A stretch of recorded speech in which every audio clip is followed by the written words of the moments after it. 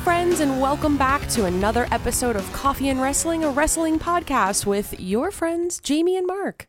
Well, that sounds so much better than what we normally do. I like that. Oh, thanks. You know, it works so much better when you don't rehearse it over and over in your head and you just kind of go for it. So, like everything else I do in life. Oh. Does anybody else, when you have to order like Chinese food, do you like repeat the order in your head 20 times? Because I did last night when Mark and I decided our pork chops looked kind of funky and we ordered some Chinese food. And, you know, the phone's ringing and you're like, okay, beef lo mein, a pint, crab rangoons. Don't tell them your Chinese food order. That's like sacred I'm going to tell them. That's sacred house knowledge. Beef lo mein, oh my God, crab rangoons, and some bourbon chicken. We went a little bit out of the element. With bourbon chicken? No, delicious. We just went out of the element because bourbon chicken's not... What are we talking about? Hello! This is Coffee and Wrestling, a wrestling podcast, not Chinese food in Mark's and Jamie's life. My name is Mark. Don't worry. I'm Jamie, and I do have a cup of coffee here. We still are just rocking the Walmart blend. So I figured that out. I figured it out. Before we go any further, nobody's ever given me shit about my coffee selections, but I come from a world where I grew up in like the punk rock world. Like it was my thing. It was... Everything was best bang for your buck. There was no quality. There was only quantity. And I feel like that's how I look at coffee. I'm looking at coffee not for the nuances and the particular tastes and the flavors. I need caffeine. I need caffeine flowing through my veins. Yeah, it's more quantity over quality. Yeah, why am I going to spend $35 on a half a pound bag of coffee when I can spend $8 on a 50-pound bag of the world's worst coffee? But it's the same caffeine content. I just need the caffeine. The caffeine's what makes me live. Well, talking about things that make us live, we are going to be talking about wrestling, and I don't know what happened to me. Long story short, I don't know if we talked about this on the podcast last week, but I seem to have taken quite a hard fall. I'm sitting here in a sling with a possible broken arm, maybe hand. I really don't know what the hell happened, but long story short, we were supposed to be attending the live tapings of Ring of Honor. Unfortunately, couldn't make it, but that gave us the opportunity to be able to stay home, have some special chocolate, and watch that sounds so Backlash, awful. Which... I'm on an absolute high from yesterday still. I cannot believe how good that was. I was a little bit not looking forward to it. I got to be honest. I was a little bit like, eh. It was weird because yesterday, and we're already jumping the gun like we always do. We're going to get into AEW first, but a comment about I keep wanting to call it Payback, and it's not Payback. It's Backlash. It's Backlash. Let's just Simon Miller. It's Backlash. I'm doing terrible with it. But you were like Saturday, it felt like the roles were reversed. I was like the peppy one. I was like, yo, I'm excited for this. I'm not really super stoked for a lot of the matches. Sure. But I was excited for a wrestling pay-per-view. It's like WWE doesn't really... Premium live event. Whatever. They don't really disappoint. Not for the most part. They don't. Occasionally they do. But for the most part, I was excited. I was like, okay, we've got 7 matches in Puerto Rico. The first time WWE's put on a premium live event in Puerto Rico, I think, at all. They've got Bad Bunny, who's a huge star. They've got a bunch of other stars that are on the card. Yeah, they have the wrestling talent there for sure. So I was excited. I really was excited. And my ADD kicked in minute 1 because as soon as the bell rang, a bug flew by me and I was off to the rafters. But it was the exact opposite for you. You were not looking forward to it. I was glued. You were, I don't know what dragging happened. Your feet all day about pay-per-view. And then the matches started. And I think the first match changed you completely. It sure did. But I don't want to get too far into it. I know. I've already got like that. Let's give AEW their credit here, okay? Because we like to talk about all of the good things in wrestling. And of course, Backlash is going to be the main focus. And we're going to talk about the upcoming heavyweight tournament as well. But we really want to give some love to AEW because there was a couple great things that did happen before we get too far into this Backlash. So first of all, I'm going to let you take the reins on this one because you were the one that suggested we talk about it. We are on the build. We got swerved. We are on the build to Double or Nothing. And that's pretty much all of AEW was this week, short of one match, which we'll bring up. It's been just a bunch of matches setting up for Double or Nothing. We've got the 4 Pillars match. We've got Wardlow has been challenged by Luchasaurus. We've got Adam Cole and Chris Jericho with Roderick Strong debuting. And we also have the Outsiders, which is Ruby Soho, Saraya, and Tony Storm. Saraya. I'm going to get it wrong every time. They have this kind of...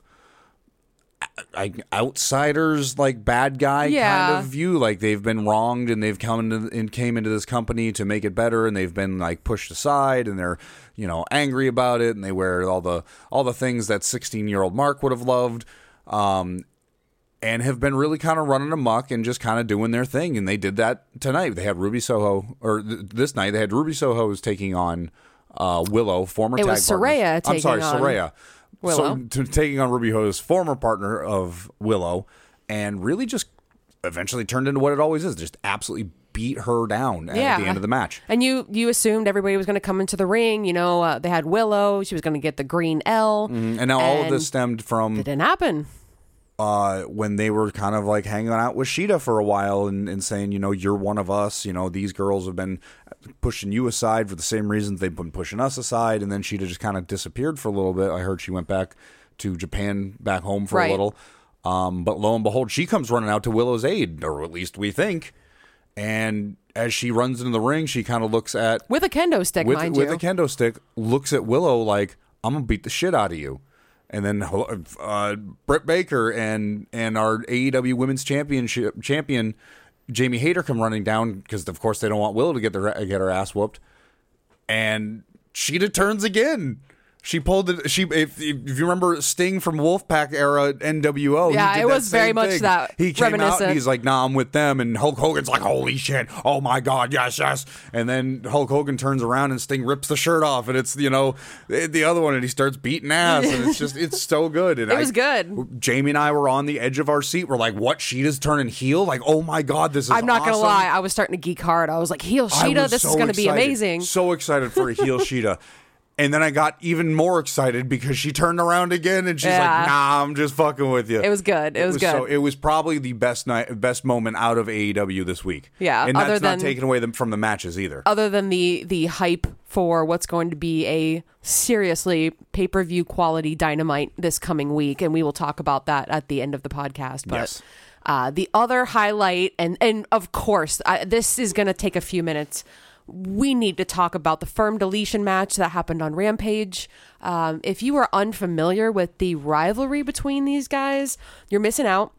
Unfortunately, AEW Dark and Dark Elevation have been canceled, but there was a lot of back and forth between the firm, mostly Ethan Page, but also Big Bill, Lee Moriarty, Stokely, definitely, and then now the Hardys, Isaiah. Unfortunately, Mark Quinn, I believe, is still injured. I was going to say, and all of this is stemming from AEW Dark and Elevation, where I don't remember exactly how, but Ethan Page was able to get the contract of Matt Hardy and Private Party. And by doing so, basically made them into his cronies and was forcing them to be, his little underlings. And Matt Hardy turns it into, maybe this isn't that bad, and then turns into I'm enthusiastic about this, and then turns into I'm about this. And it was all, and of course everybody's looking at this like it's got to be a ruse. Like Matt Hardy's not stupid. Of course, because you see the broken character really if you saw him transforming throughout this. Being the Elite, he was the broken character. Yeah. I love the way they did it. They really took like a slow burn on it so it didn't just get It took months. It was probably like killed. 9 months if you really look back at it. And it started on not your prime programming. Right. It started on Dark and Dark Elevation. And a lot of social media, too. Really a lot of social media. But Matt Hardy's been...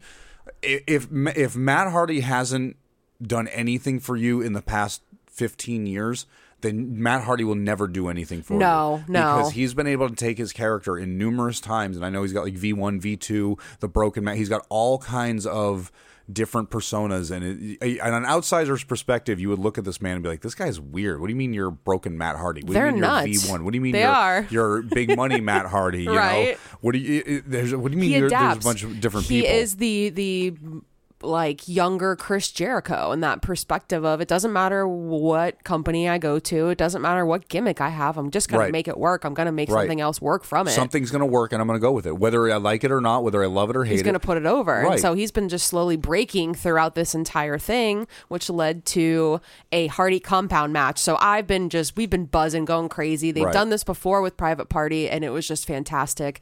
They do it very cinematically. They had like drones for the match. Well, we got to set up the whole thing. Though. I was not a big Impact fan when he was there, so I wasn't there for the whole broken gimmick for a while. So I remember everybody's name. I've seen the bits and pieces. I've seen the important parts. And he did. He had callbacks from his gardener. He had the drone. He had his wife and his kids. There was, references to there's the lake that they baptized people in that made Brother Nero. And of course, coffin. All of this we also failed to mention that this is one of Jeff Hardy's the largest match he's been in since coming back after his unfortunate time away for 9 months or so. Right. So all of this has been finally building. There's no words to even say. All of this has been building, and they finally took it into the artistic stylings of the cinematic wrestling. And I love when they do this. And this is how Rampage ended too. Right, and this is how AEW's programming ending for the week. Yeah, was this match. Yeah, and it was should. They actually came out with an extended version on Bleacher Report, which we just got done watching probably about an hour ago. Well worth the extra. It really watch. is. There's actually a lot more wrestling in the extended version than there was in what they had on TV. But oh my God, from beginning to end, if you're looking for entertainment in wrestling, this is it. You and I were in smiles from ear to ear, both on the TV version and the extended version. Just so many good things to say. Matt doesn't need a crowd. Oh, yeah. There were so many moves where it's just, Matt's just yelling delete in an open field, because it all starts off, it basically, Broken Matt is on a drone and a projection, and he talks about the time-space continuum, and there's and it's daytime when they get there. Yeah, it's and then it flashes and it's nighttime. Exactly, one of those moments. Men in Black, where the flash happens and you don't know what's going on and it's nighttime. Right. Everybody's freaking out and then this starts happening. But it just starts off with Matt Hardy, just like I said, entertaining himself. Because there's commentary. Excalibur is there and it sells it. There were 4 minutes of nobody saying anything, and then Tony Schiavone would just say, "Oh, Big Bill really got him there with a boot." Where did you come from? I'm laughing the entire time. And it was nice because, they had a 4-on-4, but they had, Stokely Hathaway runs off and does his own thing. You have Big Bill and Jeff Hardy. You had Hook and Lee Moriarty. And Lee Moriarty did their own thing, and Ethan Page and Matt were doing their own thing. They kind of intersected, but they each individually had their own 2 to 3 minutes. Mm-hmm. And the one that stood out the best, Isaiah. Oh my God. But the best one had to be Jeff and Big Bill. They had this. The whole thing had very akin to a B-rate horror movie. Yeah, it was like they were over by the Evil Dead cabin. Yeah, and Big having Bill a kicked fight. a giant hole in it. Whatever shack they have on their property has a new hole in it because Big Bill kicks a hole in it. They wrestle to the ground. Jeff hits Big Bill with a stick, and I know they have to really push the limit here because there's no microphones under the mat. There's no spring-loaded mats. There's no loud, right. Nothing there's no to really ropes. make the noise except for these men. You can't really even communicate because there's no noise in these woods. I couldn't imagine what the neighbors are thinking. Well, at this point, actually, now I think about it, with Matt Hardy, I'm sure they're like, "Oh, Matt's at it again with his wrestling in his yard." So Big Bill and Jeff had to really push the envelope. I mean, everybody did. Oh, man, they did. But these two sold it. So Big Bill hits the ground. He's on all fours, and Jeff goes off screen for a minute and comes back with a stick that's probably about 6-7 feet long, probably about 3 inches in diameter. Think of the thickness of the end of a baseball bat. And I'm sure it was probably a dead branch-ish. But if you've ever played in the woods, you've always grabbed that one branch, oh yeah, this thing's fucking broken, and you smack it against a tree and it doesn't break. I was going to say, there was no give. He hits him with it, and gimmick is you try to strike the ground on the other side first to make the loud noise and to take a lot of the momentum away. I don't think Big Bill is small enough to do that. He straight snaps this thing over his back. Yeah, he ate it. And then proceeds to choke him out with quite possibly the most soggy stick I've ever seen in my life. Jeff goes and runs over to this baby branch of a tree, rips off 2 branches, throws the better stick, grabs the tiny puny stick, and chokes Big Bill out. Now, Big Bill got the neck the size of a cinder block. Yeah, but he is doing the sell of his life. Oh, eyes rolling the back of his head, his tongue's hanging out of his mouth. The camera is a little bit of spittle in the corner. But in the process of them shooting this, and it was an amazing shot. Bill was selling it. God. Jeff was selling it. He was yelling, "Fade, fade," like everything. But in the midst of this, the stick breaks. And you see Jeff's hands just kind of collapse a little bit, and Bill's just still selling it. But he grabs it. He grabs the stick harder, right, so he's like, so you can't see the break. Yeah, he's selling it. But it's so good because these two are the performance of their life. And all I can think, me and Jamie are just giggling like schoolgirls, just knowing that these two are worrying about, oh my God, don't show the break. Don't show the break. And they finally, Well, Jeff you didn't even mention the part where you hear Jeff go, "Ah, shit." Oh yeah, the minute the sticks break, you hear under Jeff Brez, "Ah, shit." Just like, oh no. But Big Bill, I almost said Cass. Big Bill, he's tight on the stick, so he's trying to like make it taut, so it's really selling that it's like tight across his neck. And the whole time, I am literally shit, man. Tears are rolling down my eye, and I'm like, they could have reshot that. They could, well, see, but they didn't. They kept was like that in there for the people. The shot too, so they Big had to, Bill they was had to selling reshot it too well. You can't resell that. The entire match was the same caliber, and goofy wrestling for life. This was you've got to take a little bit of a grain of salt with this. It is a broken man in his own backyard while his kids are doing swantons on another man. Please let us have a moment for who I think was the MVP of this. Stokely Hathaway, of course, is the MVP of my heart. I love Stokely. He narrowly avoided what could have been the worst catastrophe on the Hardy compound, which was being ran over by Maxis. Oh my God, that was so good. He pulled the or Maxwell, I think is what his name was. He pulled the Austin Powers, where guys just yelling in front of the concrete, and they're like, "Move out of the way," because they're really going like a half a mile an hour. Yeah, Stokely's having like visions of when he was walking down the halls in AEW, and everybody was laughing at him. They're like going through his head as like the kids are like slowly driving like the Barbie Corvette, like it was like a 4-wheeler, like a battery powered one. Great match, absolutely loved it. He does get attacked later. Stokely does yell, "Tony Khan will pay for this." He'd pay for his crimes. Yeah, we'll pay for his crimes. So we'll have to see what Stokely has planned there. But yeah, great way to end Rampage. The whole week of AEW again was just a giant build up for Double or Nothing, which is coming up here in I believe 2 weeks. It is, but hold on, one more thing. You got to give credit to Matt Hardy for the stupidest line of the week. Oh, Orgasmic Isaiah, I knew you'd come. It's so good. I guess he entered like the resurrection pool or whatever. Well, yeah, they call he's been doing that noise every time, and yeah. They took like a drone shot of him up on like the top of a building, and he did a swanton onto everybody and destroyed blasted Matt. Poor Matt. So, he's bruised. Thank you to everybody who participated in that. Thank you for anybody who's ever watched those things. Those are great. I so hope we're not done with those. I hope Matt Hardy breaks those out once a year just to resolve a conflict that's the most ridiculous thing Absolutely. in the world. Lee Moriarty and Ethan, thank you for taking those gnarly bumps on the ground. I know those hurt. Right, yeah. The shots into the tree by Isaiah, great. So good. Really enjoyed it. Please take the 15 minutes to go back and watch it. We probably spent 15 minutes talking about it, but 20 if you want the extended version. It's worth it. So that's going to wrap up AEW for us this week. They are building up, like we said, to Double or Nothing. But right after, is it after or before? I think it's the day before Double or Nothing. It is the day before, yes. We have the Night of Champions. Night of Champions. I'm having such a hard time with WWE. I got you. I got you. This is why I'm not. This isn't a solo project. This is why we have 2 people on this podcast. But we have Night of Champions where they'll be crowning a new heavyweight champion. But before we get to that, in order to dictate who's going to be eligible for that tournament for the new heavyweight championship, which is a completely confuffle all in itself. Yes. We had the draft night 2 on WWE Raw earlier this week. And we wanted to at least acknowledge what had happened and talk about it. So round 1, we had Ross ended up picking up the SmackDown Women's Champion Rhea Ripley. Good choice. I think everybody had like an inkling that was going to happen. Sure.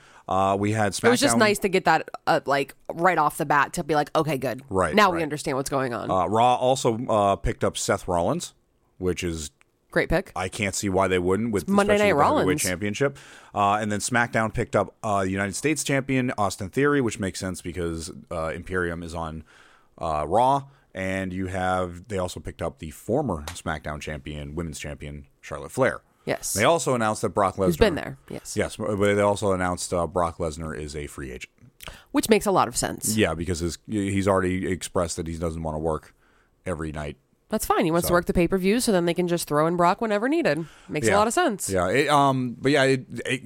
This was like the beginning of what I felt like was just the most cliche way to run this draft, because when they picked Rhea Ripley for Raw after they picked Bianca the week prior for SmackDown, and then the same thing with Imperium and the United States champion Austin Theory, it just felt like, okay, so we're not going to have any debacles with titles here. We're just going to go with everybody's going to one brand or the other.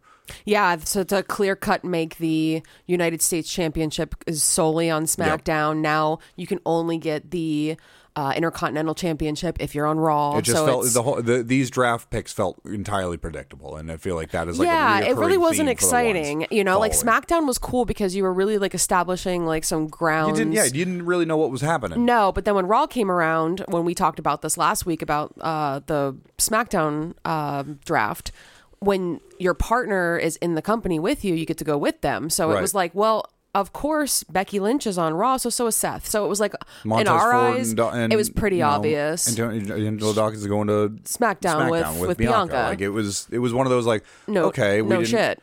Like it was just one of, but it felt like one of those like, I don't know. Yeah, we could have mixed up with something a little bit. Yeah, it was a little stale. In round 2, though, Raw made the fantastic decision to hold on to the undisputed WWE Tag Team Champions, Sami Zayn and Kevin Owens. And quickly we established that SmackDown will be taking the Usos. So now the Bloodline is going to completely... Bloodline will be on SmackDown, and that completely, like you said, debunks the KO Sami... Well, before Backlash, too, which I thought was weird. It was also like, oh my God, will the Usos not be on the same brand as the Bloodline? And it was like, okay, are we teasing that, or are you guys just trying to... And that's all it was. It was just hype. Yep. And it was like, okay, so we are not doing that. So what's the surprise? What's like, okay, we're getting real nitty gritty down to who's left in the roster. What's the big, like, whoa, that we're going to see? So the next one we saw was the rest of the Judgment Day, which was almost a wasted pick. I think they just wanted Rhea Ripley to like be established on Raw quickly, so we understood that with Bianca. Right. But to have your entire pick be Finn Balor, Damian Priest, and Dominic Mysterio, they were a group, so I don't know why they didn't draft as a group. Because Gunther drafted with Imperium. And another thing is they're not really a group, though. Like they're a group in we all hang out with each other, but even in the Imperium, you've got Gunther and you've got the other two that are a tag team together. The other two. I know. I'm having enough caffeine. Ludwig Kaiser and Giovanni Vinci. But they're a tag team. Yes. You know, Gunther is with them. Right. But they're a tag team, and Gunther's a single star. So it's like it's same thing with this. Like they're not Damage Control. They're just hanging out with each other. Like they're just buddy and grouping. But they say Rhea Ripley of Judgment Day. Right. You know. Right. So it was weird, but that's what happened. And then SmackDown will be taking on all of LWO. Rey Mysterio, Santos Escobar, Cruz del Toro, Joaquin Wilde, and Zelina Vega, which really quick shinfo, didn't know if any of you knew this. Joaquin Wilde of LWO actually created the old ROH logo that they used to use. There was a contest in it was like the early 2000s or something, and him and his brother entered the contest and he actually won. I just saw a random video about that. I thought that was really cool. So he also was in Impact with Robbie Zema Ion. Yeah, Zema Ion. So wrestling's a weird small world. Yeah. But all of LWO will be going to SmackDown. So that establishes the Judgment Day and LWO being on two different factions. I mean, huge. You even got Ray. Could you imagine if the NFL were like, we're going to pick the entire offensive line of the Florida Gators? Yeah, I know. You know what I mean? Like, wait, what? No, you can't do that. That's not fair. You can't. You can't draft 14 people in one pick. And at WWE's like, yeah, we can. We picked 5. Right, but crazy. Think about that round. We just broke up Kevin Owens and Sami Zayn in the Bloodline. Right. And we broke up the Mysterios. Which is healthy. In one round. It's healthy, though. Like, it really needs to be that way. Like, those are pretty stale. At this point, they need to go. They need to go. So we just established and put a kibosh on all of those. But it was weird because, like I said, it was right before Backlash, so we still haven't had that match as of this. That Kevin Owens, Sami Zayn, Riddle, and the Bloodline had against each other. Right, So as of the draft. that was kind of weird. Well, also another thing to take from this is now both tag team championship belts are on one show. So are they going to split the belts? Are they going to unify these belts and do the same thing that they're doing with the singles championship and just creating another tag title? No, they need no. That's no. What I'm saying stupid. is you consolidate the ones that are on Raw. Yeah. And then you make a second pair of belts. Yeah. Instead of splitting the belts, having them lose one set of their belts to one tag team, and then they're like, yeah, but we're still the Raw champions. You consolidate those two belts into the Raw tag team champions, and then you have SmackDown come out with their own fucking tag team belts. So then you can have, or are you just talking about one set of belts for the entire WWE? No, I think you need one on Raw, or one on SmackDown. That's what I mean. I think you need to put over another tag team for sure. Because but I think they need to do like what they're doing with the heavyweight belt and create a new one and have a tournament with the SmackDown. Yeah, but stars. Sammy and Kevin don't need two belts. That's stupid. That's what I mean. You consolidate it down to one. Yes. They need one set of belts and they need another tag team because then it's silly. What SmackDown tag teams? What are they doing? Right. If they can't fight Kevin Owens and Sami Zayn, then why are any tag teams going to be on? And if you can beat SmackDown? Kevin Owens and Sami Zayn for one set of belts, then you should be able to get the other set too. In that sense. And that's what I mean. But it doesn't make any sense. That just means LWO will never win the tag team belts. They probably won't. It's like a running gag. They're always going to lose. It's terrible. I'm really I hope liking not. these guys. I'm really liking Santos. I love LWO so far. They need a win. So round 3 of the draft, we saw Raw take the WWE Women's Tag Team Champions Liv Morgan and Raquel Rodriguez, as well as Xavier Woods and Kofi Kingston, the New Day. No Big E to be heard from. I'm really bummed about that. Really bummed about that. I really wish I would have said Big E's name better there a second ago. SmackDown also took Asuka and the Brawling Brutes of Sheamus, Butch, and Ridge Holland. Again, they were all named as the Brawling Brutes, so I know you and I have had those questions. Yeah, is it Sheamus and the Brawling Brutes? I thought it was Sheamus with the Brawling Brutes, and now I guess that they're all the Brawling Brutes. Is it Becky and Damage Control? I think it's Damage Control's all of them. I don't think that's going to be a problem too much longer. God, I hope not. We'll talk about that. But yeah, we have the women's champion are going there, and then you had brought up a point earlier.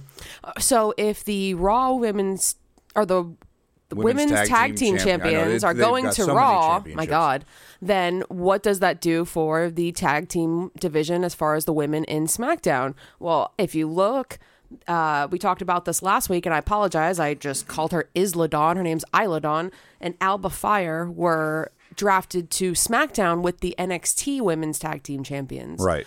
So that looks like there's going to be a title on each. It's kind of weird that NXT title's coming up, but that does give both brands an opportunity to fight for a tag team belt. Now, number one, I do like that because it does give the opportunity to have a second set of tag team belts.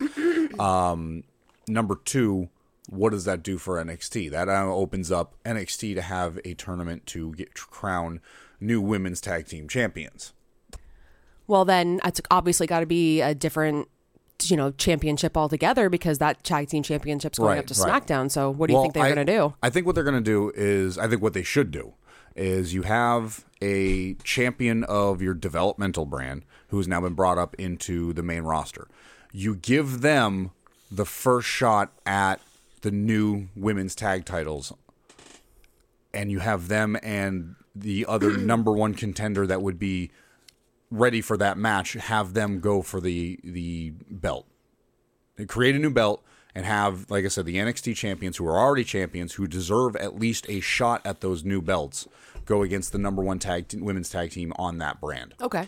And then you take the NXT belts, you drop them back, obviously, to NXT, and you have a tournament for those belts. I understand. To the existing roster that is there. They still have a lot of good talent. Okay. They still have. We were surprised they left a lot of talent in NXT as much as they did. Yeah. So I think that's what they're going to do. I think they're going to use that NXT Women's Tag Team Championship as your free ticket to earn your first big girl championship. And I mean that with 100% respect. Sure. I don't think one's better than the other. I just know that one's a bigger scale than the other one. Well, and they had to defend it on NXT. They did have to defend those championships against those two girls who are also coming up. They're tried and true. They are the best tag team in NXT right now. Why would you not want to afford them the opportunity on their brand new home of, okay, you're a tried and true champion, prove it and be a champion here. Here's your Right. opportunity to say you're the Right. best, be the best not only in NXT, but walk up to the big girls club and put your big girls pants on and Okay. win that championship So do you think like you say you're gonna. Do you think they're gonna do like a Raw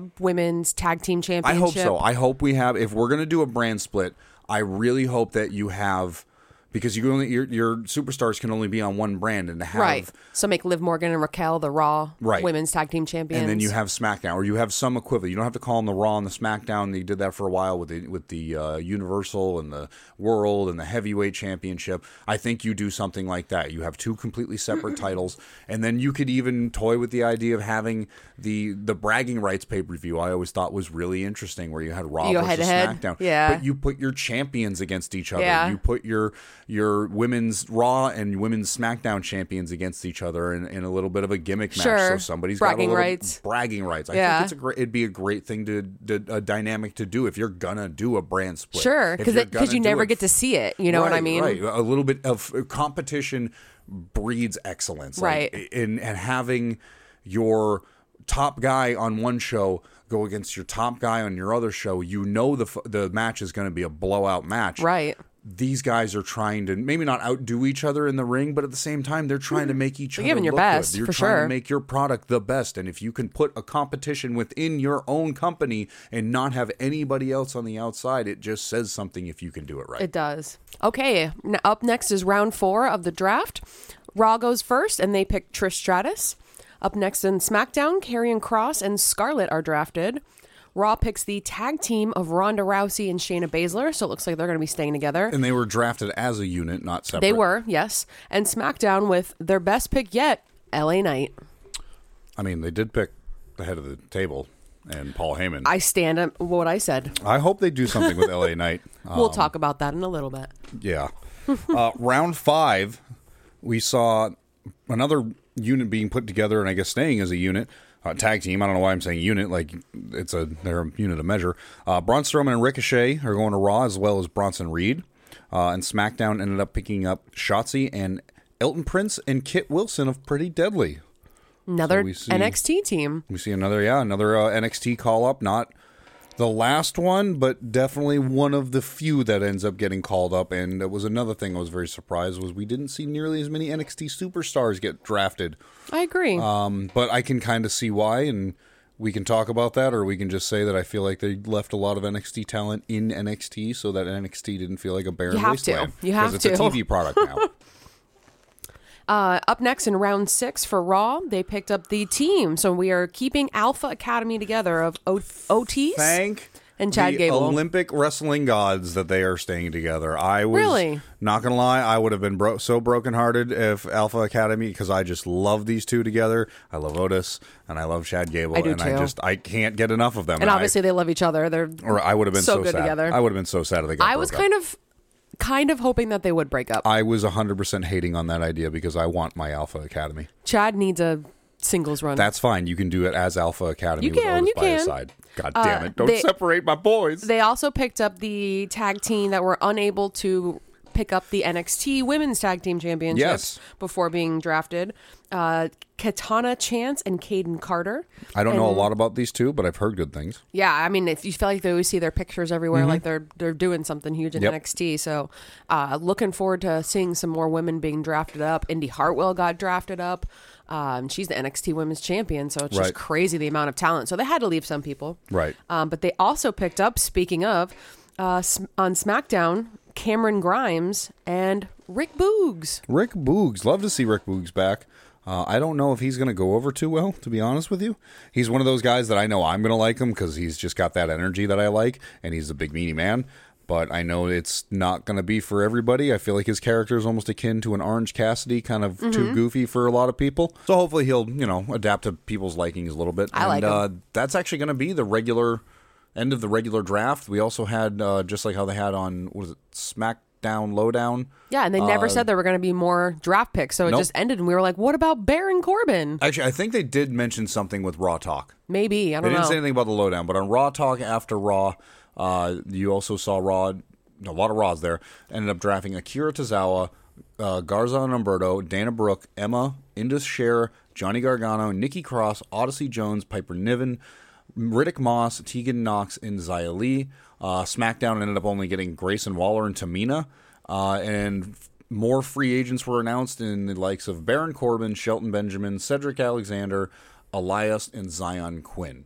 A lot more free agents than I was expecting. Yeah, I thought there would be like 3 or 4, but I wonder why they're doing Shelton Benjamin and Cedric Alexander. Because they don't know what to do with them. I really thought they were going to... Okay. I've pitched this. I got super excited about 45 minutes ago because Jamie looked into my brain and realized that there was ideas in there, and she pulled them out and stole them from me. But here's my thing. I think I like the free agency. I didn't expect it to be this large. So when I originally came up with this, I didn't expect it to have such a vast amount of people. Yeah, it's almost its own brand.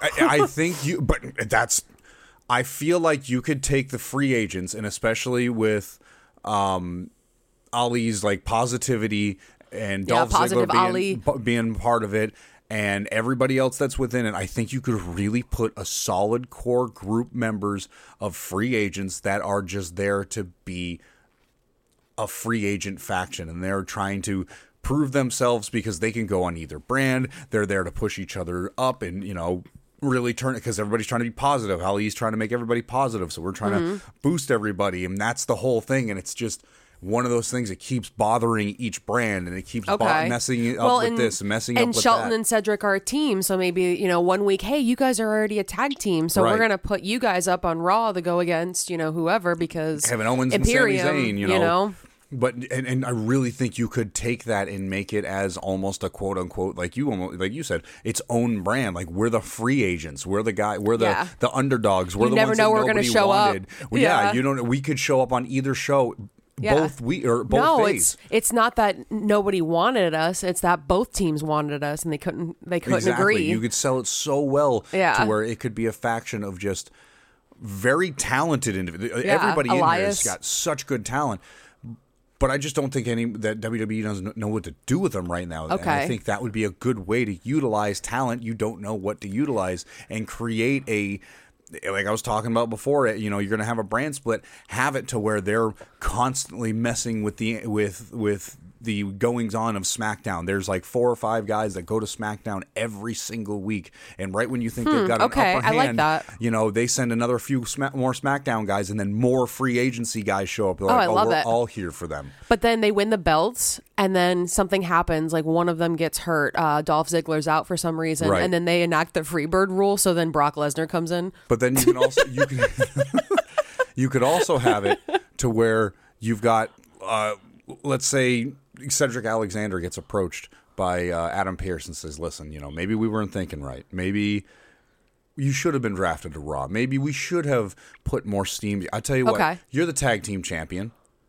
Drop the belt. Drop it to a Raw, and we'll bring you over. I'll slide you this nice little contract. It'll double your money, get you on Raw, get you to the height of Raw, and you can have a storyline where you have inline corruption. That's fun. In the free agent, That's Tony fun. Khan, I like it. Vince McMahon, Triple H. Come on, We've got ideas. I got time, bro. I'm a phone call away.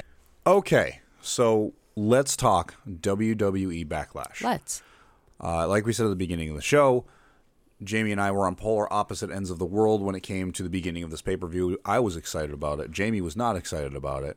The pay-per-view started, and not that I wasn't excited about it, I just have the attention span of a cockroach, and I saw a shiny thing in the corner, which was my computer, and I sat in front of it for probably about half the pay-per-view while watching it through the reflection of my other computer screen. I, on the other hand, was sitting on the edge of my seat with a very injured wing. After she was so mopey about having to watch this. Yeah. So, interesting dynamic going works. into this. The first match, I mean, I can't even explain how entertaining. This was the one match I did not look away from.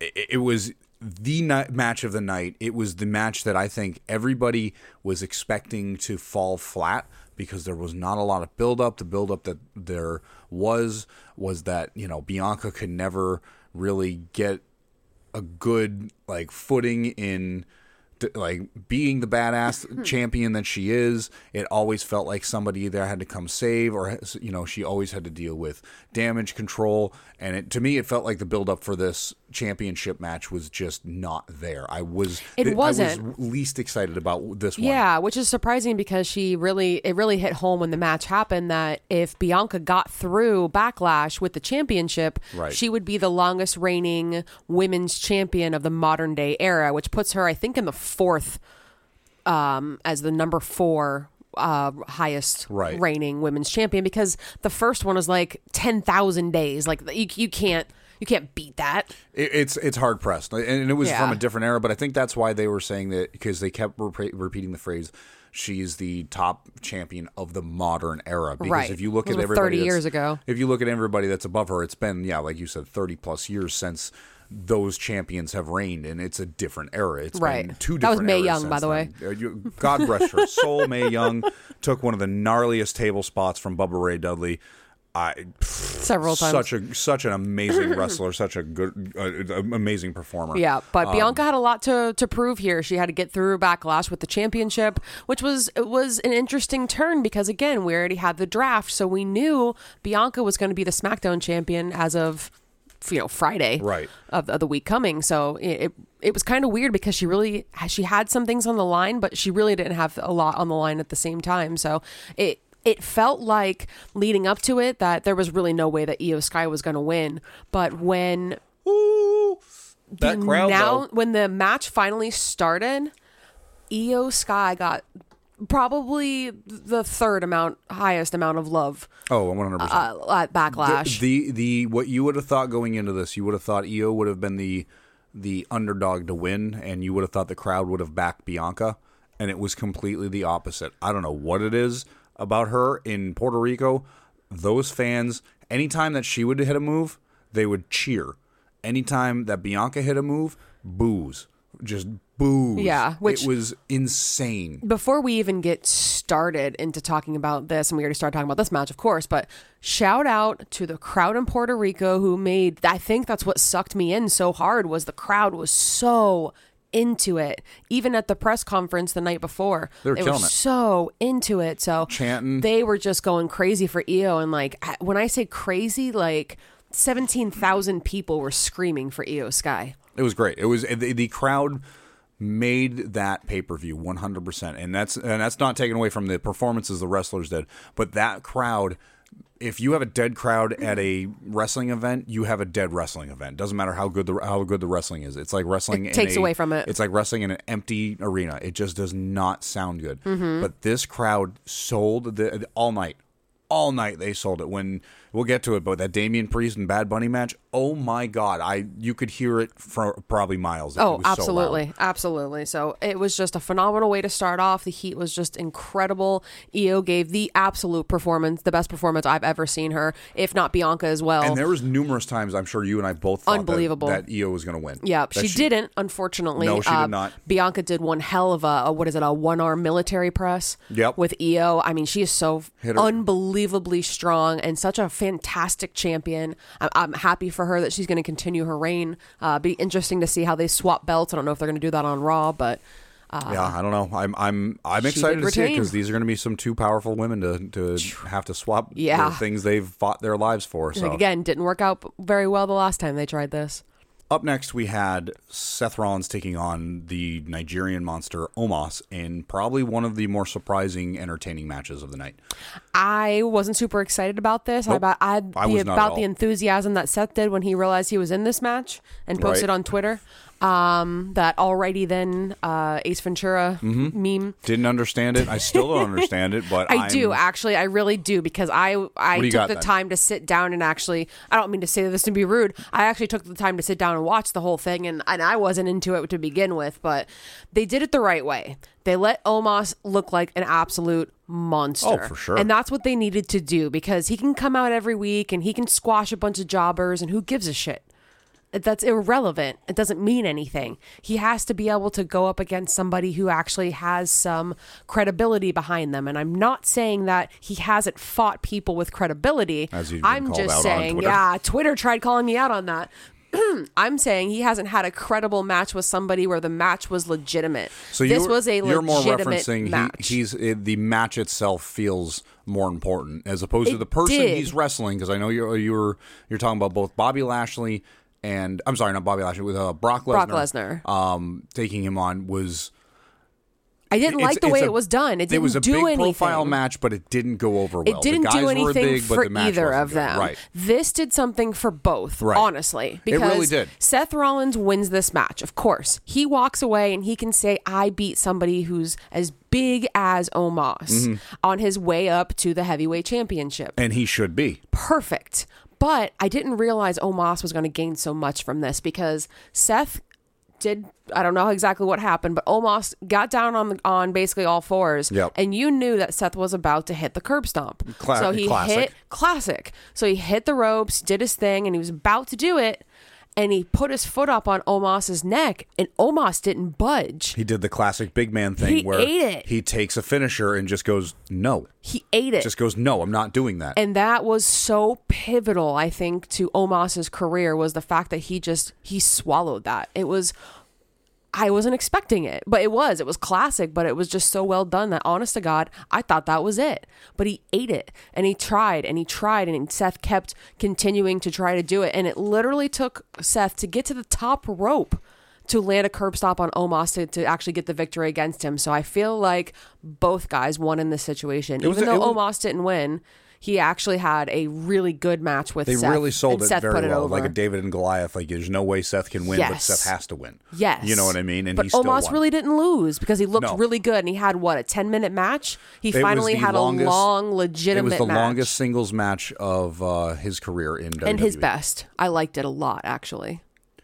Following that, we had Austin Theory, Bronson Reed, and Bobby Lashley all vying for the United States title. And we've been kind of critical about this, and it kind of panned out exactly how we thought. This is the one match I was actually excited for, and this is the one match that I felt a little bit short of the goalpost. I think sometimes in a premium live event or pay-per-view, you have to just throw in a match that's really good, but not phenomenal and not lackluster, because people need a second to kind of walk away and catch their breath and be excited for the next match, because you can't put Bad Bunny and then put something immediately after that's just another banger. You have to take a breath. You have to watch the Bloodline match. So it makes sense why they did it like that. Now, much like you were talking about Omos doing good in that match, I think this did good for Bronson Reed. I think it's now opened up an avenue for the normal WWE viewer. He's like, okay, he's been on one or two pay-per-views or premium live events. He's been on TV occasionally. He's a big, powerful force. They're selling him the right way. So I think this was great to... They don't have to sell shit. Well, this you know is what Bronson I mean, Reed, he's become a more normal name in everybody's mouth. Now everybody's like, okay, I remember this guy. I know who he is. He's recognizable.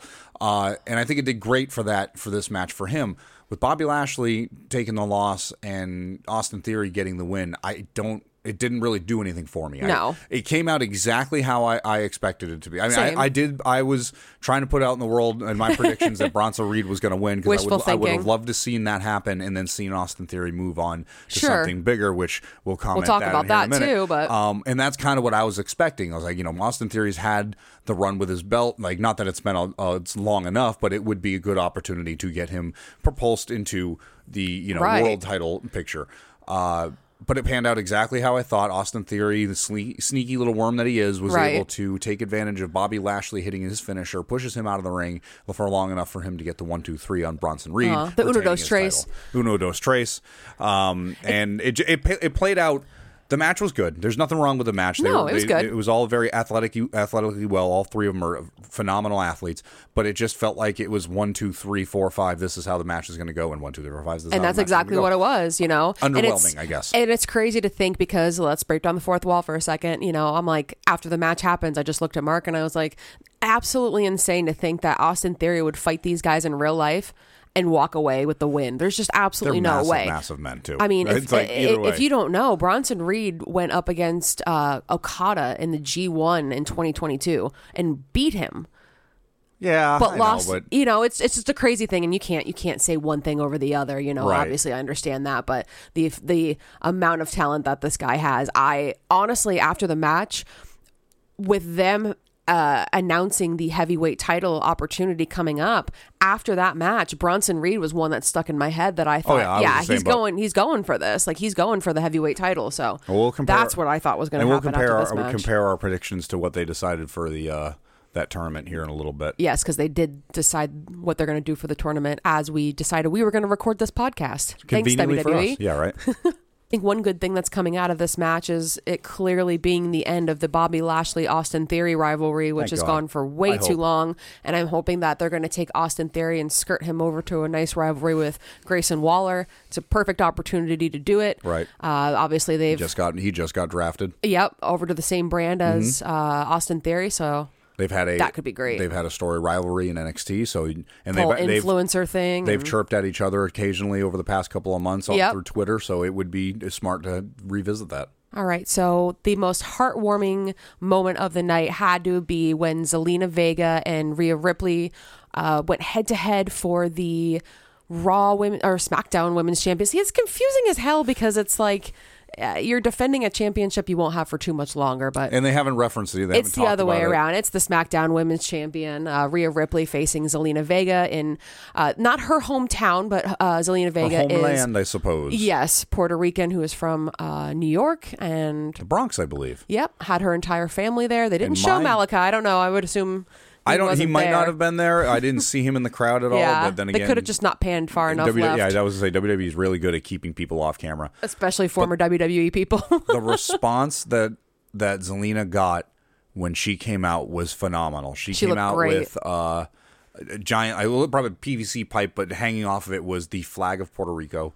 So when she put her arms out, it was like a cape almost, like a bat wings, kind of like goes all the way down. But it was probably her entire arm length wide and her entire height tall, which is probably only like 3 foot tall. She's a tiny little girl. But she came out, crowd went absolutely batshit. She got in the ring, and they did the announcement, and of course, they got to do the challenger and the champion, and they gave Zelina probably an extra 30 seconds of just letting that crowd make that poor girl cry on TV. And I'm starting to get kind of teared up just because of how emotional it was and how insane of a response that she got from that crowd. I mean, this crowd was balls to the walls the entire night, but this match, this moment especially, was... Oh my God, I'm getting chills thinking about it. It was huge. They said her grandmother had immigrated from Puerto Rico, so her family had obviously really close ties to that. Right. Her stepfather and her mother were there. Behind her had to deal with probably a lot of stuff. Her uncle was there, and they actually said that her uncle at one point had fought Bruno Sammartino, which is just complete shinfo. Which we were just talking about, with being a championship. Like, he was one of the top WWF, WWE, WWE champions, it's all, full circle that she's coming back, and she's brought it back to her so he could see, the next generation, the next generation of wrestling, which is really cool. Oh yeah. It was a really great match, and it was a good opportunity for Zelina Vega to show off how great of a wrestler she was, but it definitely was 100% Rhea's time to shine. Yeah. She definitely came out with the win, looked great, and they gave Zelina like another minute after the match to celebrate, and I mean, she really did not lose. It was a beautiful moment. You couldn't help but cry. The crowd was just phenomenal. So WWE, they did right by honoring her. Yeah, they really did. We're going to talk about big ovations for matches and entrances. I don't think we can go any further without talking about, obviously, the next match. Bad Bunny took on Damian Priest in a San Juan street fight, and good God, did these guys put on a show. I know, I was not expecting. Did. Okay, at this point, we're at like the fifth match. I wasn't expecting to be this excited about these matches, and I know I even said that I watched like partials of these matches, but the chunks that I did watch when I was turned around, it was because it was so insane the things that would happen in this entire pay-per-view. So at this point, both of us, our expectations have gone completely out of the roof for this premium live event. When this match came on, I couldn't get done what I was trying to do because I had to turn around every 5 seconds because something else was happening. Something insane happened. Somebody went through a table. Somebody got hit with this. Bad Bunny hit a Michinoku driver right in the first few seconds of the match happening. It was insane. Bad Bunny could have hosted this show like he was supposed to. Right. Maybe take a bump he didn't have to Done do a handful of things, maybe. anything like this. He didn't have to be the star of the match like this. But No. You have to give credit to Damian Priest because WWE really believed in him to be able to put him in this match against Bad Bunny. The right person had to do this. And if I'm being 1000% honest, I'm really not the biggest Damian Priest fan. I don't hate the guy. I just never anything really did it for me. Honest to God, this match sold me because he was able to put Bad Bunny over so well. Yeah. It was crazy. So let's start off. Did he put Bad Bunny over well, or did Bad Bunny put himself over well? Let's talk about it. I feel like both of them can be applied in this situation. So the whole thing started with the song that they've been playing forever in the background on WWE that I had absolutely no idea was Bad Bunny. The song that I constantly hum after I get done playing WWE games. It's super catchy, but I didn't know it was him. We're so out of the loop, and we're not Bad Bunny music fans, so I never knew anything about him, honest to God, until he wrestled in the WWE. Right. Didn't know anything. So people, I think, hate on him as a wrestler, just as Logan Paul, because it's easy to do as an influencer or as the highest listening the highest streamed artist on in 3 years in a row. Yeah. In Spotify, it's 3 years in a row, so it's legitimate. Let's just say that WWE is very, very fortunate that Bad Bunny is a fan of them,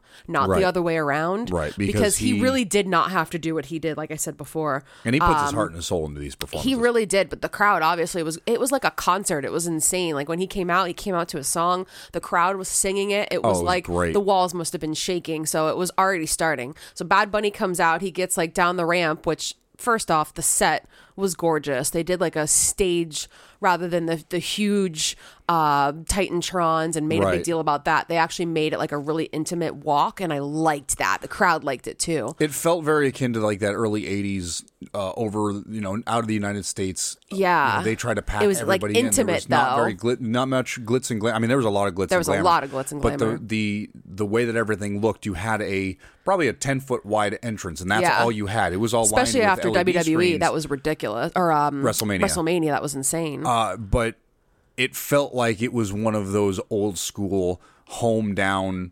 wrestling events, and everybody was the entire ring was surrounded by people. There wasn't like an open entrance that had a giant chunk of missing people. Yeah, like they did the right thing here. It was great. Yeah, and I think it was perfect for this match. Exactly. Yeah, so Bad Bunny comes all the way down. The crowd's going nuts. They're singing a song, and he's like, "Oh, hold up 1 second." And he goes back. He grabs the grocery cart filled with weapons for the street fight, very inspired by New Jack, which is funny as hell. He comes out and he has a kendo stick that was given to him by Savio Vega. Yep.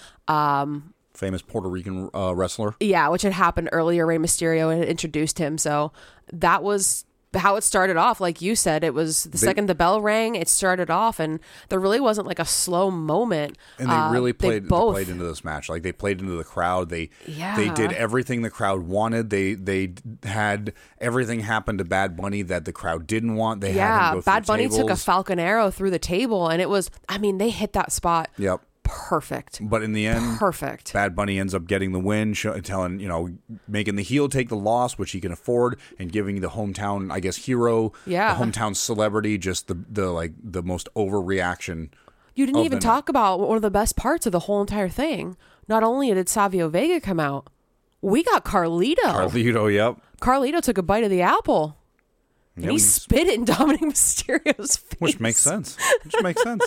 It was really good. It was for not having a storyline attached to it and not being a direct like WWE normal storyline. This was probably one of the biggest matches of the night. Yeah, the crowd was just eating it up, and it was just really, really entertaining. It's crazy. Bad Bunny has a bigger skill set of moves than Roman Reigns. He hit a DDT. He hit a sliced bread. He almost hit himself unconscious. Right. He put him in a figure four. It was just really... It was crazy. It was like a video game. It was really good. Like you just superimpose him into a video game, and you were just putting like the best moves possible, and it turns out Bad Bunny was doing them. Every time I play games, that's all I do. I just get weapons and beat the shit out of everybody. Yeah, and just lots of sliced bread. I love sliced bread. Unfortunately for this group, they had to follow that match. The Bloodline was taking on KO, Sammy, and Riddle. And they had to kind of break up the match between what just happened in the street fight and what ended up being the main event, which was a shocker, Cody and Brock Lesnar. Right. So they threw in this really long time rivalry between everybody, and the match was great. I mean, everybody in here knows how to wrestle. Right, but you could watch probably a minute and a half of this entire match and understand and get everything you needed to get. Yep, there were Samoan spikes, there were haluva kicks, there were stunners. You knew exactly what was going to happen. There was a 1D. I mean, but what really mattered? I mean, what really mattered was the ending. I mean, this was not a match for all 6 men. This was a match strictly to push the Usos and Bloodline fracture happening, because towards the end of the match, Solo's going ham. He's beating the shit out of KO, Sammy, and Riddle. And Jay jumps in to kind of like, dap him out, and he turns around and he about Samoan spikes Jay. And he's sitting there and he's got like that rage in his eyes, like he's going to hit him. And Jay's like, yo, I'm your brother. And he audibly hear him say, I'm your brother, not him. And I'm sure he's referencing Roman Reigns. And for a second there, he doesn't like stand down. He's still got his thumb almost up. Got the twitch, like he's gonna do it. He's got Jay by like the collar, and he's still got his thumb up, and he's really poised to attack. And then I can't remember who it is, whether it's KO, Riddle, or Sammy come in and they attack Solo and they break it all up. But that wasn't the first time. There was actually a time where Jay was in the corner, doing the ooh, and the crowd was that part, and Solo does the whack. He tags himself in, and Jay that's the whole thing, is they go back and forth. Well, it didn't sit well with him, because as soon as he jumps back out of the ropes, he smacks Solo in the back and gets the tag back in, and that's where his animosity starts. Mm-hmm. The ending ends up happening. Solo ends up pinning, I believe, Riddle. So you don't see the tag team champions get pinned in this match, even though they get the loss. Riddle with those Funyun trunks. The Funyun trunks. But then they stand up. Jay, Jimmy, and Solo are in there kind of celebrating. Jimmy's like trying to be the neutral party, trying to get Jay. Because I don't think he saw what happened. He wasn't there. If he did, I still think he was just like, hey guys, we won the match. Yeah. And Solo just kind of sits there for a minute, a little bit standoffish with the other two. So again, this match was nothing more than to just push this bloodline fracture forward, and I think that's where we're going with this. We're going to see a Roman and Solo taking on the Usos at some point in the near future. I think that match was a loss for me. Yeah, surprisingly, you could have done a promo with this, and it would have done the same thing. They should have lost. The Bloodline should have lost. I could see that. I just try to do it too. I keep calling Solo Uso. Solo and Jay had so much tension that it shouldn't go on any longer. It should have happened right there. Right. Solo should have just turned around and hit him with the Samoan spike, because Jay and Jimmy actually super kicked each other too. Right. They were so distracted. And there's already been an animosity between those two for months now, just because of what's been going on. So yeah. I think they should have ended it right there. But to have that not affect the Usos, collaborative, efforts, even after doing that, speaks volumes. And then all of a sudden there was a misunderstanding of communication between Jay and Solo. And all of a sudden they're eyeballing each other, and there's like instantly like, well, the Usos can figure out, okay, it happens sometimes. We're all in the heat of the moment and shit happens. But you're our brother too, and you can't do that. Right. And that's where I think this divide's we're gonna see it from here on out. I think this rivalry between the Usos and the current tag team champions are over. I think it's gonna be like just enough to trickle some spice on whatever is going on with the Usos. And I think that's why Roman and Solo got drafted together and the Usos got drafted together, because eventually I think it's going to be that they're going to be two separate entities, but they'll still be on the same program, so really they can go against each other. And finally, the main event of the night, which I think you and I were both surprised that this was the main event. I guess maybe not surprised, but disappointed that 3 championship matches weren't better than this. Sure. Actually, none of the championship matches were main event. No. None of them were in the top half of it either. No, which I think is always a loss. Weird. But we had Cody Rhodes getting his revenge against Brock Lesnar in a one-on-one. What do you got for it?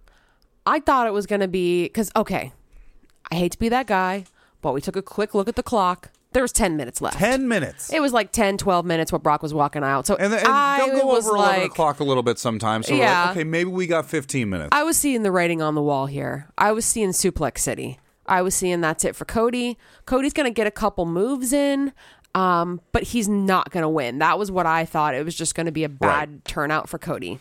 That's not what pushing him happened. further down the proverbial hill. Yeah, I mean, of course, Brock had him out of the ring a lot. He had advantage on him a lot. That's what needed to happen. This is the same thing as Omos and Seth here. Right. That's the logic I have for this match. Is the same as that. He's the bigger guy. He's the beast. He needs to be put over like that. I get that. What made it interesting, and we might have our theories or opposing ideas as to why this actually happened, if this was planned or if this was not planned. Cody Rhodes, we'll say with air quotes, accidentally pulls off the turnbuckle so hard because Brock Lesnar is giving him a German suplex so hard that the turnbuckle gets ripped off. They really should invest in better zip ties, though, because have you ever noticed they use zip ties? Yeah. They really need to invest in better zip ties. Stop buying your zip ties from Harbor Freight. Buy them from a reputable source, because that's not a good zip tie. No. 3 zip ties should not be ripped off by hand. So Cody Rhodes rips off the turnbuckle. It literally went flying into the crowd. So somebody now owns WWE Backlash turnbuckle. Oh, no, I'm sure security attack will WWE. That's $39.95. So it was exposed, the bare turnbuckle. So not too long after, Brock gets thrown into said turnbuckle. Which, if you don't know, is literally a metal, cast iron steel hook. Yeah, it's really hard to tell sometimes what's real and what's fake, but I mean, no, that's legit, because there was no faking this. The shot was lined up so perfect. We were zoomed in on Brock's head when it hit that, exactly like you said, exposed turnbuckle. He was just flooding buckets everywhere. It was there was probably an insane. inch long gash right above his left eyebrow, and initially it looked like, just a normal whacks his head, and rolls off. But within maybe 2-3 seconds, he's got the crimson face. It was terrible. It was probably, if it was not a planned spot, which it didn't look like it was planned. It wasn't a blade. And if it was a blade, it was the quickest blade I've ever seen in my entire life. No, it was not a blade. It was definitely, I watched he hit his face. Whether he meant to hit his face, yes. Whether he meant to split his dome open, yes, is a completely different conversation. I don't feel like it was. Okay. But if it wasn't, or if it was, then it was finely crafted to be done. Yeah, I think it was 100% planned. You think? Now, at first, I didn't. I was like, wow, because here's what makes it really funny. I literally just got done explaining to Mark that I had read that WWE changed their policy so that you can't show that you're bleeding. Right. I was just telling Mark about it. I was like, how funny is that? Because Finn showed his cut, and apparently now you're not allowed to show it on social media or anything like that. Right. And then this literally happened right after. So when it happened, they showed the blood because there was no way, but then he kind of turned into it. So I was like, they're bleeding, like they're going to end the match or something like that. For 30 seconds, every shot was from the backside of Brock. You couldn't see any of it. He just, it either lined up perfectly that way, or they intended it so that they're like, no, don't get his face. And then eventually there's nothing we can do. We're only, because it was only 5 minutes into the match. It wasn't very long into it. And they just let it go. And he was gushing. I think it was really purposeful, because after I kind of thought about it, it's Puerto Rico. Right. This is Brock Lesnar. Things like that aren't just accidentally happen. Right. Brock wants things to be a certain way, and Brock only puts over people that he wants to put over. I didn't think he was going to put over Cody Rhodes. I really didn't. Right. But I think he put over himself because he got the bloody face, because I imagine the pictures all over the internet are of Brock. Oh, there's already shots of him all over the internet, and he looks And I think that's insane. exactly what it was. Brock's the winner. Yes, Cody won. I think it was a really good move, because there's no way this is over. Right. But I just didn't like how Cody Rhodes ran off and it ended. I don't like how the ending of the match with the surprise roll-up. Brock Lesnar had Cody in the Kimura and had him dead to rights, and it's like nobody's ever thought to just roll Brock Lesnar up on his shoulders. Yeah. And what bothered me as well was that they consistently were saying that Brock Lesnar is the most decorated veteran in sports.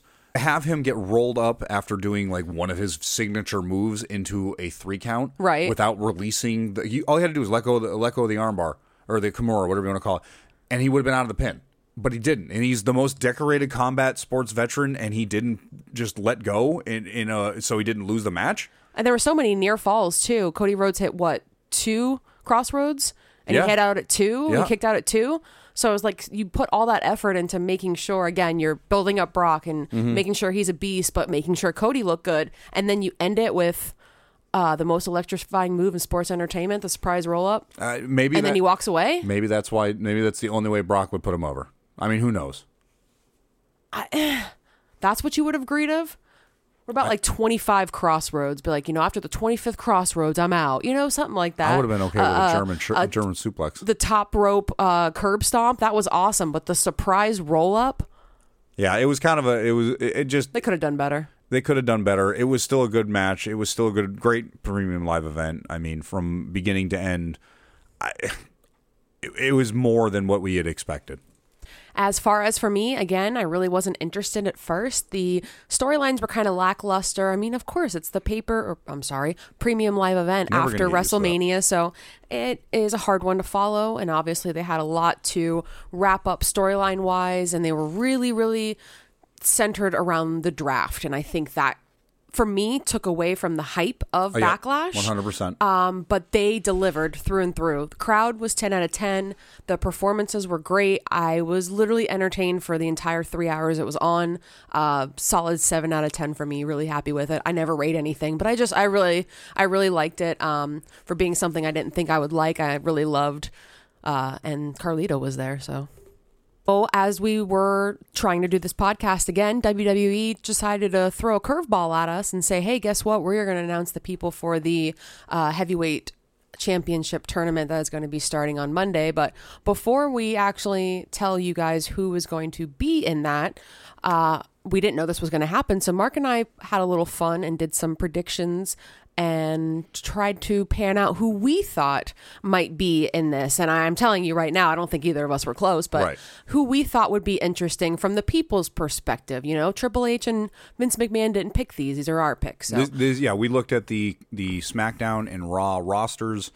We excluded free agents. We didn't include anybody that already has a title. Or did we? Did you include I didn't, because I was really confused. We're breaking all the rules and we're not playing. I was thinking that, if you had a title, you weren't going to get another opportunity. Unfortunately, WWE nixed that and makes it wrong for me. But as we did it, we didn't do any of the free agents because we weren't sure, and we didn't do anything as far as champions. There was a handful of people that were champions, like Roman Reigns. I doubt he's going to be a part of it. Right. Tag team champions, I doubt, and obviously all the women wouldn't be a part of this one. Right. So we did it basically on just the current rosters that they've come out with the draft. Kind of a who do you think will win? Excluding free agents.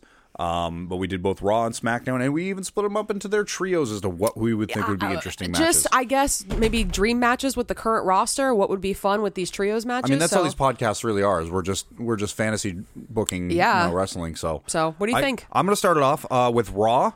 I came up with Seth Rollins, Drew McIntyre, and Shinsuke Nakamura in a three-way. Ooh, I like that. As well as Finn Balor, Otis, and Xavier Woods. That would be really crazy and fun. I also, and in between that, I figured Xavier Woods was going to get the win, Seth Rollins was going to get the win, and then they were going to wrestle, and Seth Rollins was going to get the overall win. Okay, all right. For SmackDown, I had Solo Sikoa, Sheamus, and actually I put in parentheses, or Butch. I couldn't decide, and I felt like they were kind of... You could swap them out. And then Karrion Kross. Okay. Because I feel like you and I talked about, he's a great talent. I think he's underutilized. The other one would be Grayson Waller, Santos Escobar, and LA Knight. Okay, all right. And that would end up being, in my opinion, I was thinking LA Knight and Solo were going to win. Okay. Solo eliminating LA Knight, and then that would set up Seth Rollins and Solo at Night of Champions. And do you have a prediction as to who would win that? Seth Rollins. Okay. I think that something would happen with the Usos, and Seth Rollins would end up getting the win because the Usos come out to help him and ended up screwing him in the long run. You really, really went into this. Wow. Okay. I'm really impressed. I think a lot of stuff when you're not looking. I thought a lot into this too, and you might be surprised because I went way wackier than you. All right. So what do you got? Okay, for Raw. And we are going to compare this to the actual, what the setup is. Yes, they didn't say the matches, who's facing who, just who is going to be wrestling. Right, for Raw and SmackDown. Okay, for Raw, I had Seth Rollins versus Shinsuke Nakamura and Xavier Woods. Okay. So we were like on the same three path. Of the same ones I picked, yep. And then the other one, this one I really thought about, but I think this could be fun. Damian Priest. After that street fight, I just have to be on board with Damian Priest now. Gotcha. Cody Rhodes. Okay. I can't believe I didn't put Cody Rhodes in here. Yeah, and Bronson Reed. I thought that would be fun. I was looking at Bronson Reed and I was like, maybe it's too soon. Maybe it's too soon after he just got a title shot. I thought so with Damian and Cody, that could be a fun match. So I don't know why I never even thought. I don't know why I didn't think Cody. No, that's okay because I think it's gonna. That one. That's all right because I think it's gonna come down to Seth and Cody as far as Raw, and I don't know. Then I would how I would swap Otis for Cody and have Cody wins over Xavier Rhodes and have Seth and Cody wrestle later that night. If I were to and who do you Cody think's gonna win against Seth and Cody? Because that's where I'm at. Seth.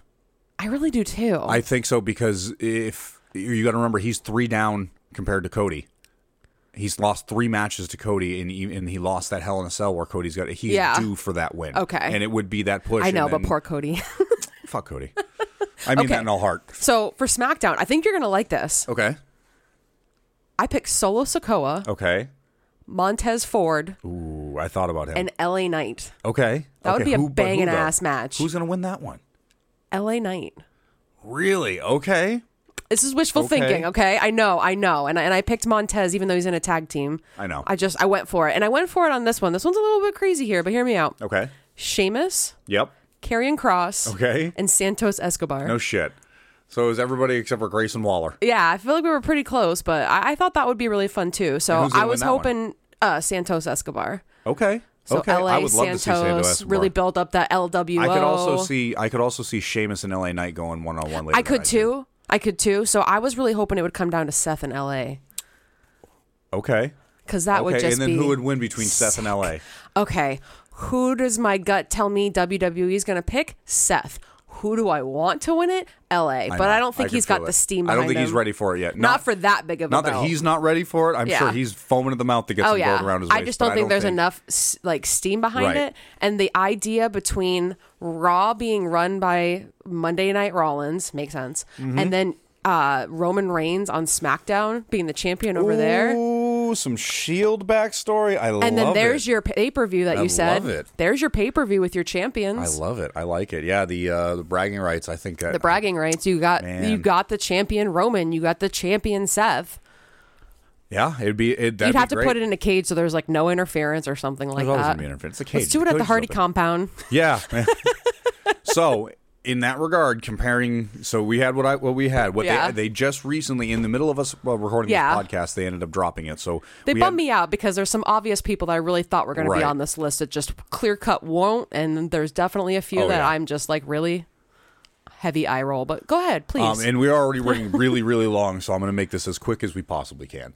But for the official WWE Heavyweight Championship tournament, we have on Raw Seth Rollins, Austin Theory, who is already the United States champion. That one was confusing. AJ Styles. I thought he was injured. He was. I guess he's cleared now. I guess. I didn't even pick him because I thought he was injured. Bobby Lashley, Finn Balor, and Rey Mysterio. Yeah. Let me get through the SmackDown. We'll go back. Well, Rey's on SmackDown.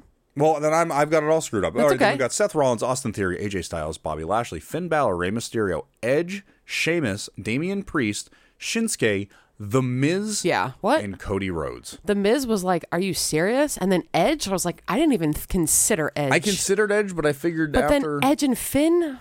I don't know. No. I don't know. No. I see. Should have picked Xavier Woods. I've got the list written in front of me, and I 100% understand it. These are your top 12 guys, at least the majority of the guys that you have in your product that sell merch, that push numbers that people want to see, that fans want to pay tickets for. So I get it, and it's just insane to look at this list, and some of these names on here could become a new champion. You know what I mean? Their first, I guess, is this a world champion? It's a heavyweight champion, and it's on the same level as the world champion. I mean, I don't think it's the world heavyweight championship, is it? I don't believe it is. Heavyweight championship. I think Seth Rollins is my knee-jerk reaction to go with. But to be 100% honest with you, if I had to pick one person out of this, it 100% would be Shinsuke. I would love to see who you would love to see actually win this whole thing. Is Shinsuke Nakamura. I think Shinsuke Nakamura is such an underutilized talent. and I love him. I think he's great. His performance when he comes out, I think even when he had Rick Boogs with him, I think was I loved amazing. it. What was it, WrestleMania, when he came out that one time and he actually had like the live performance on the violin and everything? Like, so good. Still like one of the best entrances ever. But I have to agree with you there. Even Rocky Romero said recently that he'd love to see Shinsuke Nakamura go to NJPW and like be appreciated for who he really is. So I think it would be great. I really don't think they're going to do it though. No, I don't believe they are either. And not a lot of these guys are doing a whole lot, you know? Rey Mysterio, that would make sense. But then, you know, what do you do? Like, hypothetically, hear me out. And I know we're trying to end this, but Rey Mysterio wins. He's on SmackDown. Does he go to be the heavyweight champion at Raw? Does he take LWO with him? But Triple H did say that this title is going to be defended anytime, anywhere, any event. Like maybe it's one of those ones where it's a floater. Maybe he's like the international champion is in AEW. Am I really supposed to believe that Rey Mysterio or Edge are going to defend that title at every pay-per-view? No. Like, I don't think they have it in them still. I could see AJ Styles doing that. Yeah, The Miz, like I feel like he's going to get eliminated right away. So I think he's cannon fodder. I think he's just there to make the matches, you know, fill out a little bit. He's a big name. He's been on WWE programming for 15, 20 years now. He's a movie star, you know, a TV star. He sells merch. So it's going to be tiny balls. He's got tiny balls. So it's going to be a real interesting tournament. That's going to start Monday. We will see a 3-on-3 between the Raw stars, and then the winner of those two triple threats will end up facing later on, I'm sure, like the main event. Whoever wins that will then go to Night of Champions, which is directly after Double or Nothing, and then SmackDown will follow suit. That is the day before Double or Nothing, actually. Double or Nothing, and then SmackDown will follow suit this Friday, as they have the same thing. 2 triple threat matches. The winners will then face each other later on in that night, potentially to be a pretty good week of wrestling just with Raw and SmackDown, because those could be some very, very entertaining triple threat matches. And you're not even talking about the fact that Jon Moxley and Kenny Omega are going to be taking on each other in a steel cage match on just a Wednesday night. Yep, the pay-per-view quality matches from AEW. AEW is killing it with their movement, and they're getting bigger and becoming a bigger entity in the wrestling world. Congrats to Tony Khan and all of AEW for, I don't even know at this point, at least 60,000 tickets sold for All In. Through Twitter that it's 60,000. So he's said it. So he said it, yeah. You got to believe Tony Khan. But congratulations to everybody for doing that. And what a time to be a wrestling fan. And I think that's pretty much going to do it for the week, since we're about an hour and 20 minutes in. We're about 20 minutes over what I normally expect us to do. And we actually sat down thinking we weren't going to have a lot to talk about. Yeah. So if you're still here, thank you so much for listening. And if you haven't already, make sure you follow us on all social media platforms at CAW Wrestling Pod. That's Facebook, we are on Instagram, Twitter, YouTube. All of our podcasts get transcribed into videos, so if for some reason you want to watch it, you can do that.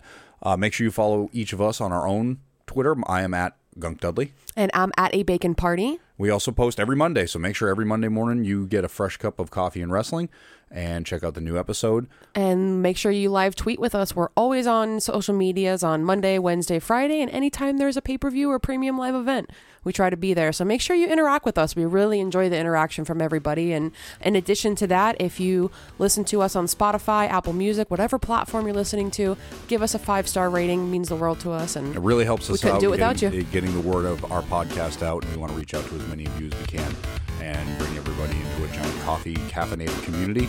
And we really appreciate you listening to this episode of Coffee and Wrestling, and we will catch you in the next one.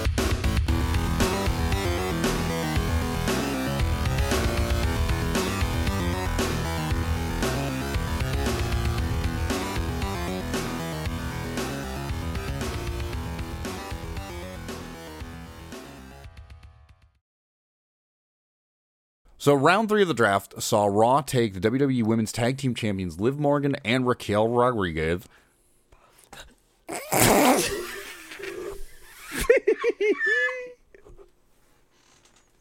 Why can't I do this?